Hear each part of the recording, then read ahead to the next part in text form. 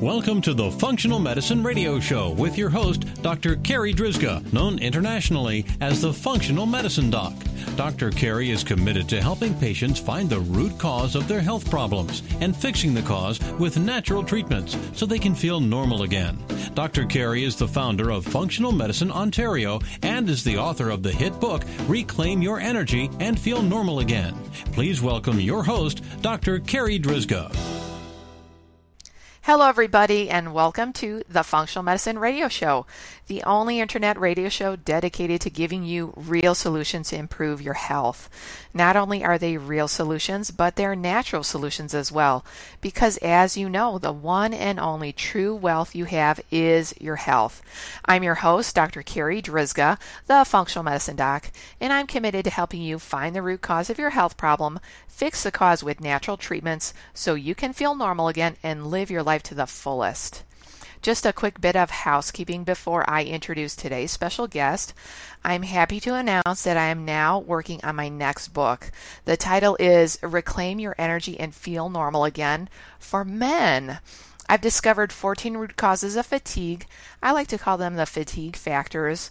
And in this book, I'll explain 8 of the 14 and how they specifically relate to men. And of course, I'll include my own personal fatigue story, along with 4 or 5 other stories from real fatigue cases from my private practice. This book should be ready later this year, so keep your eyes peeled for it. That's it for our housekeeping, so let's get started. I'm very excited about this week's show because my special guest is Ronsley Vaz. Let me tell you a little bit about him. Ronsley is an entrepreneur specializing in creating businesses that connect people and ideas in new and innovative ways. He's the host of Australia's #1 food podcast called Bon Appetit that focuses on 2 main areas: uniting entrepreneurs through food and fixing their relationships with food. He's been cooking for over 19 years. He has started and run his own fresh food restaurant, specializing in uniquely flavored food, and also working in a big kitchen as part of a brigade of chefs. Ronsley has a master's degree in software engineering and an MBA in psychology and leadership. Ronsley, thank you so much for being my special guest today on this episode of the Functional Medicine Radio Show. Hey, Carrie, it's a privilege. Thank you for having me. That introduction was very flattering. Thank you. So, first off, I have to ask you this, and I'm sure all the listeners are thinking this. Ronsley, how did you go for a master's degree in software engineering and an MBA in psychology and leadership? How did you go from that into owning a restaurant and being a chef and all of that? Well, I suppose hindsight is always 20/20. You kind of look back and go, how did that happen? It happened really quickly, but I think there was an evolution. Ever since I was a little kid, I knew that I wanted to be involved in computers, and I kind of, had one of those the first computers at home, and I learned from there, and I suppose I knew that I wanted to get involved in it, so, university was easy to choose from. But when it was funny because I was actually a software quality manager for a Canadian company, and I actually made it to Canada, and I know your whole Tim Hortons story, and I believe that I couldn't believe the coffee. I was like, I actually had 2 cups of coffee just before I flew out of Calgary. But when they got me to do an MBA and they paid for it here in Queensland in Australia, and ever since I sort of started doing my my business degree, I started looking at the world a bit different, and I was noticing all these opportunities that I never noticed before. Because initially I always thought I always wanted to be a 9-to-5 person. I didn't want to, the stress, I suppose, which I saw it as stress, but I didn't want the responsibility. I just wanted to sort of go to work and come back, and I started noticing things a lot differently. So, and I had been cooking for a long time. I was just like, I was the guy that they'd invite to barbecues just because I would be the one cooking. I could not make the best conversation, but I'd cook for everyone. So it was just one of those natural progressions. And at the time, at least, I was like, what isn't around, and how can I create something very unique? So I went and created a fresh food fusion restaurant that fused Portuguese flavors with Indian spices. It was good. It was a good experience. Now, it's so funny that you mentioned Tim Hortons, because a lot of my listeners know that I've been struggling with an addiction to Tim Hortons ice caps. And I will say at this point, I'm about 2 months totally off of ice caps, and actually totally off of caffeine. Because for a while there, I would not have ice caps, but I would switch to green tea, which still has caffeine. But I'm so proud to say I drive past Tim Hortons every day, and I have no feelings of ever turning into their parking lot. How do you do that? Tim Hortons, I was only in Calgary for like and I got stuck. And I was saying there's something in Tim Hortons coffee. I don't believe it's just caffeine in there. There's something. I think they put crack in there. I mean, I don't know. It's really addictive. It is. But I don't know what finally switched inside of me that just said, like, no, I don't need this crap in my body anymore. Yeah, that's awesome. So, Ronsley, how do your degrees in software engineering and psychology, how does that help you with being a chef? Well, I suppose from a business point of view, now I am a chef, and I've sort of cooked in various places and done all that. But I think on top of all that, I think I'm a business person.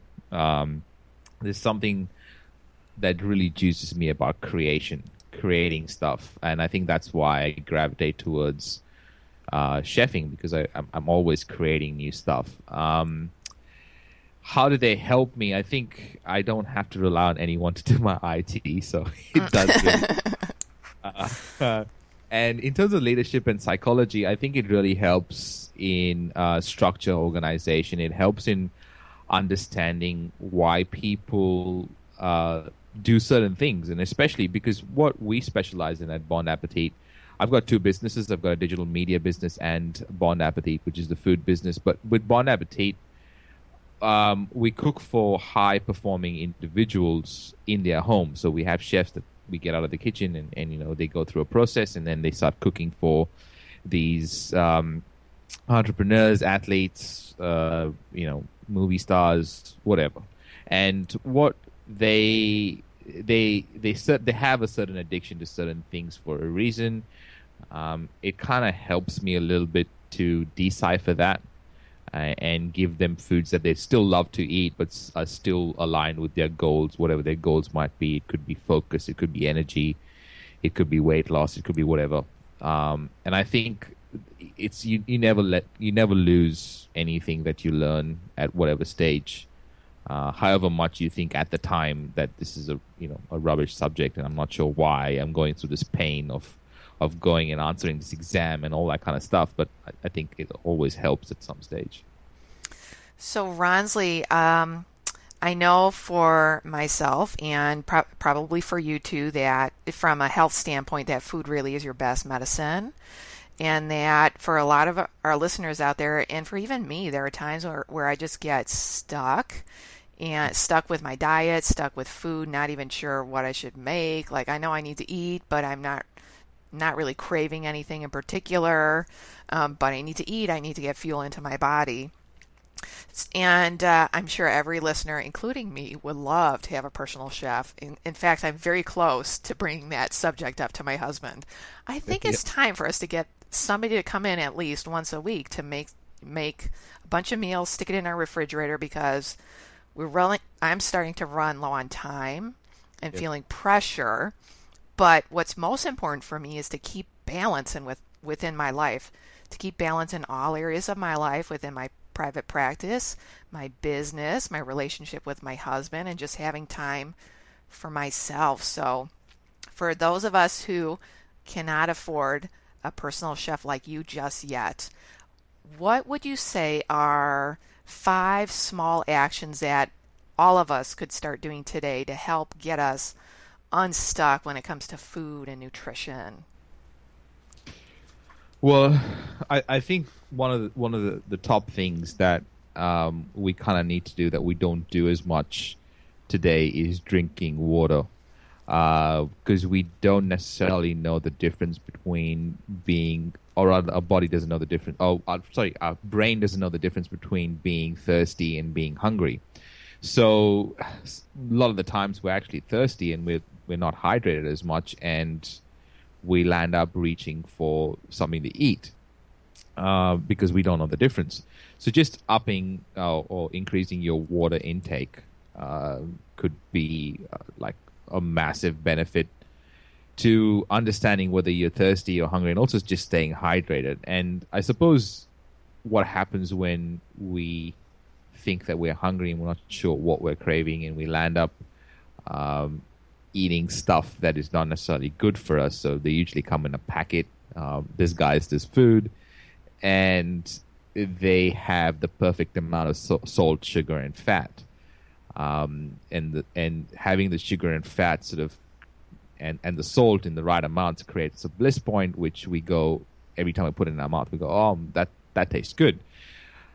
But it's very superficial. And the salt in those kinds of foods dehydrate us even more, and the sugar and fat make us want to eat more than just one. So it's one of those vicious cycles. So drinking lots of water and then eating food that is just food. Ronsley, I'm going to jump in here. I love that you put water as number one. I don't know if you did that on purpose or if it's just random. This week, one of the things that I've been doing, because I often recommend water to patients as well. When a lot of people come in, they're tired. A lot of fatigue that they feel is actually just brain-based fatigue and can come from simple dehydration. So one of the things that I've been doing all week is on Sunday, I actually took out my measuring cup, and I recommend for people they drink half their body weight in ounces. And so what I did on Sunday, I took out the measuring cup, I measured out all that water, put it in a big pitcher, and made it a commitment that every day that I would make sure that I drank all that water in the pitcher by the end of the day. And it actually has not been that hard for me, I guess, because I'm already pretty much drinking my full day's dose of water on a daily basis. But I love that you said your brain doesn't know the difference between being dehydrated and being hungry. So if you're hungry, maybe the first thing you should do is drink a big glass of water. Absolutely. I suggest that to everybody. And when you think you're hungry, have a glass of water. And then if you're hungry, then you can go and eat after that. But if you're thirsty, then you probably don't need to eat. And then you reduce the amount of food that you put into your body, every day. And also, I suppose waking up in the morning and having this giant glass of water because of all the water you lost overnight is also really, really helpful. Like I have at least 1 liter of water every morning when I wake up. Here's a question for you, Ronsley. Sometimes I'll have patients that come in and they'll say, yeah, I know, Dr. Carey, I need to drink all the water, but I'm so sick of drinking water. And I'm like, it's kind of weird to me, because I'm like, how can you be tired of drinking water? So really what they're asking is, can they put something in their water to give it some flavor? No. Good, because that's what I say to Ronsley. You could put, I suppose you can squeeze a lime in it, but I'm sure that's not what they're after. I suppose this is an issue, right? The issue is that most people, and myself included at some stage, was so used to the processed food going into your body that your gut bacteria craves it. So it kind of, that's the only kind of digestion that it knows. So it kind of craves this bliss point that I spoke about earlier, this perfect amount of salt, sugar, and fat that your body gets, and it kind of goes, this is really what I wanted. But then 5 minutes later, it's craving it again, because that's the cycle.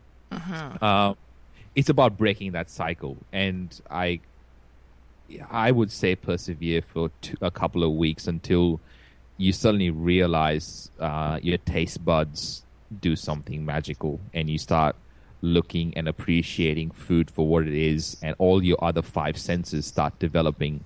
You kind of look at food, and your body gets ready to digest it. But real food, not beige food, because we kind of have gotten to a point where we eat beige food, but no food on the planet comes out beige. So it's actually the color that really excites us, and we kind of somehow missed that. There's something happened. I think industry took over and got us to think in beige. But I think if we think in full color, it's a lot better experience. Yes, the evil food industry. Oh, okay. So water, I love that as tip number 1. Let's go to tip number 2. Tip number 2 is just eating fresh food, I think. I don't think I know that just eating food, real food. It doesn't matter what you land up doing with it for the time being. Just eat real food. And you can pick the ones that you love, your favorites, because at the end of the day, what you really want is the nutrients. So if you eat the beige food, like I spoke about before, you don't get any nutrients. It's nutrient deficient. So you want to get the food that will actually provide you with the energy that you require, and also digest properly, which is really important. And I think for me, we don't eat real food as much, and we somehow lost that. So just going to the farmers markets and getting that kind of food, and going to the butchers or the fishmongers and getting your meat and fish and your veg from those places will make a drastic difference to your life. Yeah, so as much as you can to go to the source. And so farmers markets have become really popular in our area of Canada, and I think just around the world, that if you have a local farmers market, you should be there supporting it, because the only reason they come there is to sell their produce. And if you're not buying it, at some point the farmers market is just going to go away. So support your local farmers market, your local farmers, as you said, fishmongers, and again, eat fresh, real food. Yes, absolutely. Support them, because you want them to flourish, not the big industry. Because how can the food be regulated by the Minister of Industries when it should be regulated by the Minister of Health? Exactly. Yeah. Yep. Okay, so we have drink water, just water, not flavored water, and then eat fresh, real food. So what is tip number 3? Plan your meals. I think if you're busy, yes, yeah, planning is huge. I believe that if we land up planning our day, and we land up planning our businesses, and we land up planning our holidays so that they turn out the way they should, I think we should plan our meals.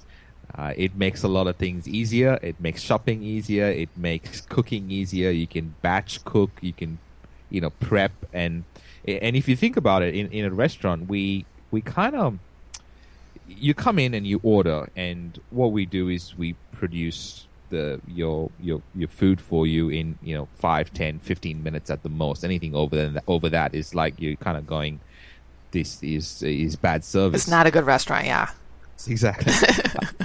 So you can do the same thing. You can reverse engineer that in your home. So when you say I don't have the time to cook, it's probably because you don't have the time to plan, or you haven't put the time into planning it. So if you have your meals planned, I guarantee that you can put together your dinner in under 5 minutes. In fact, I do a tour around Australia for a store here called The Good Guys, which is an appliance store. They have everything from televisions to cookware and everything in between, right? It's a massive store. And what I do for them is I go in and do a 1-hour session for whoever comes in, for their people, and I do 5 dinners in an hour, right from peeling the onion, right? Uh-huh. So and even take 15 15 minutes of questions in between. So the idea that you cannot cook and you don't have the time is one of those, I want to say, reasons that the advertising industry through the prepackaged food has made us believe, and I don't think it's true. So I love this about planning your meals, because I think you've hit the nail on the head with that. That most people don't take the time to plan their meals. A lot of people, they'll take the time to watch TV, but they won't take the time to plan out their meals. And my gosh, there's so many free resources online at this point of, a whole week's menu. All you have to do is download it with the shopping list, go to the grocery store, buy everything, and then this is the order that you prep everything and you cook everything so that you can make more than just one meal. So you said you can make, so Ronsley, you can make 5 meals in under an hour, but most of us think that we cannot. But if all it takes is the right planning, you could easily make 3 meals within an hour, wouldn't you say? For us, all of us that are not chefs and do not have the knife skills that you have. This is really great that you brought this up, Carrie, because this is how I started my presentation. This is how I start my presentation. I'm like, everyone always asks me how to use a knife and what my knife skills are and how to use a knife. And I show them my knife and I say, this is, Japanese steel, 69 blade, sort of steel blade knife. It's awesome. It's very sharp. And you know how you use it? You put it down and you use the food processor. You don't. There you go. Yeah. We forget about those tools. Exactly. And you can make 5 dinners in an hour, and it's not difficult at all. Use your oven, use your cooktop, use the tools that you have in the cupboard somewhere hidden away that has not been used. You don't need great knife skills, and it'll come out really well cut. I mean, I wouldn't do that at home just because I love cutting. It's one of my meditative process that I go through, and my wife will tell me that I don't cook enough at home. But just to get things done, a food processor is massive. Just use it. As you said that, I was kind of thinking of Jamie Oliver. I tend to watch a lot of his shows because he has really simple tips and tricks, just like you mentioned about use the food processor, get it out of your cabinet, put it right next, right on your countertop and leave it there, just like you would your toaster or any other gadget. Leave it there and let that do most of the work for you. Absolutely. Do all your salad prep if you have to, all your vegetable cutting, or do all that at the start of the week or on the weekend. You don't need to do it every day. Okay, so far you talked about drinking good water, eating fresh real food, planning your meals. Okay, number 4, lay it on us. All right. Do not eat in front of the television. I believe that we've lost the idea of sitting around a table and sharing a meal with the people that are closest to us. I think that we have, for whatever reason, think that we're getting a lot more work done if we're eating at the computer or in front of the television or something else that we're doing, and we're sort of eating on the go.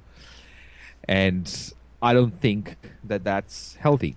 I think your body doesn't know what it's supposed to do. And I think that if you sit around a table and everyone's sharing and everyone's talking and everyone's sort of, in food mode, your body kind of goes, oh, I'm in food mode. I'm supposed to get, the digestive tract ready and everything else going. So I believe that we really, for various reasons, the rates of depression don't exist if you share one meal a day with your family.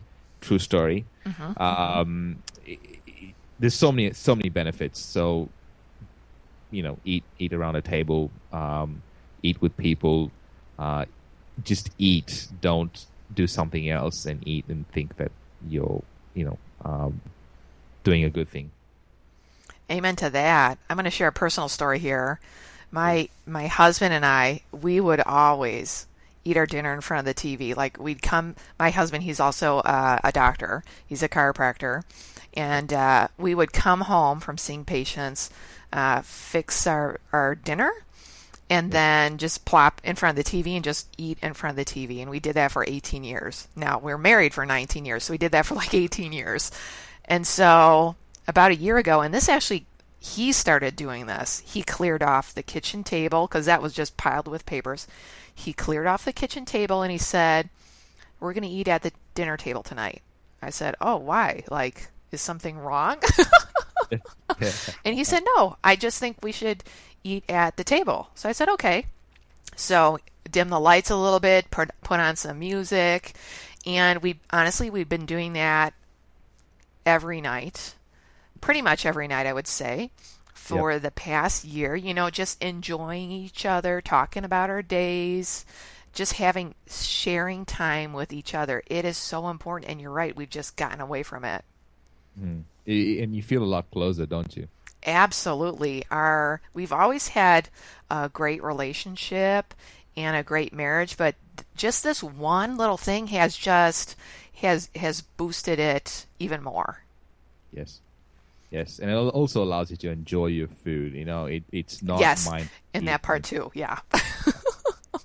Yeah. As you said, there are tremendous benefits to sitting and eating properly. Yes. Sharing relationships with other, but then just the health benefits. Yeah. Okay, go ahead. Sorry, I also think that you get a chance to appreciate all your five senses, which we don't get a chance to do if we're just mindlessly eating. That's true. That's true. And one of the things that I've developed is a taste for red wine. Right. I'm born and raised in Chicago, so like red wine was always like really gross, and I couldn't stand it. And then I married a French Canadian, and they're all about their red wine every night.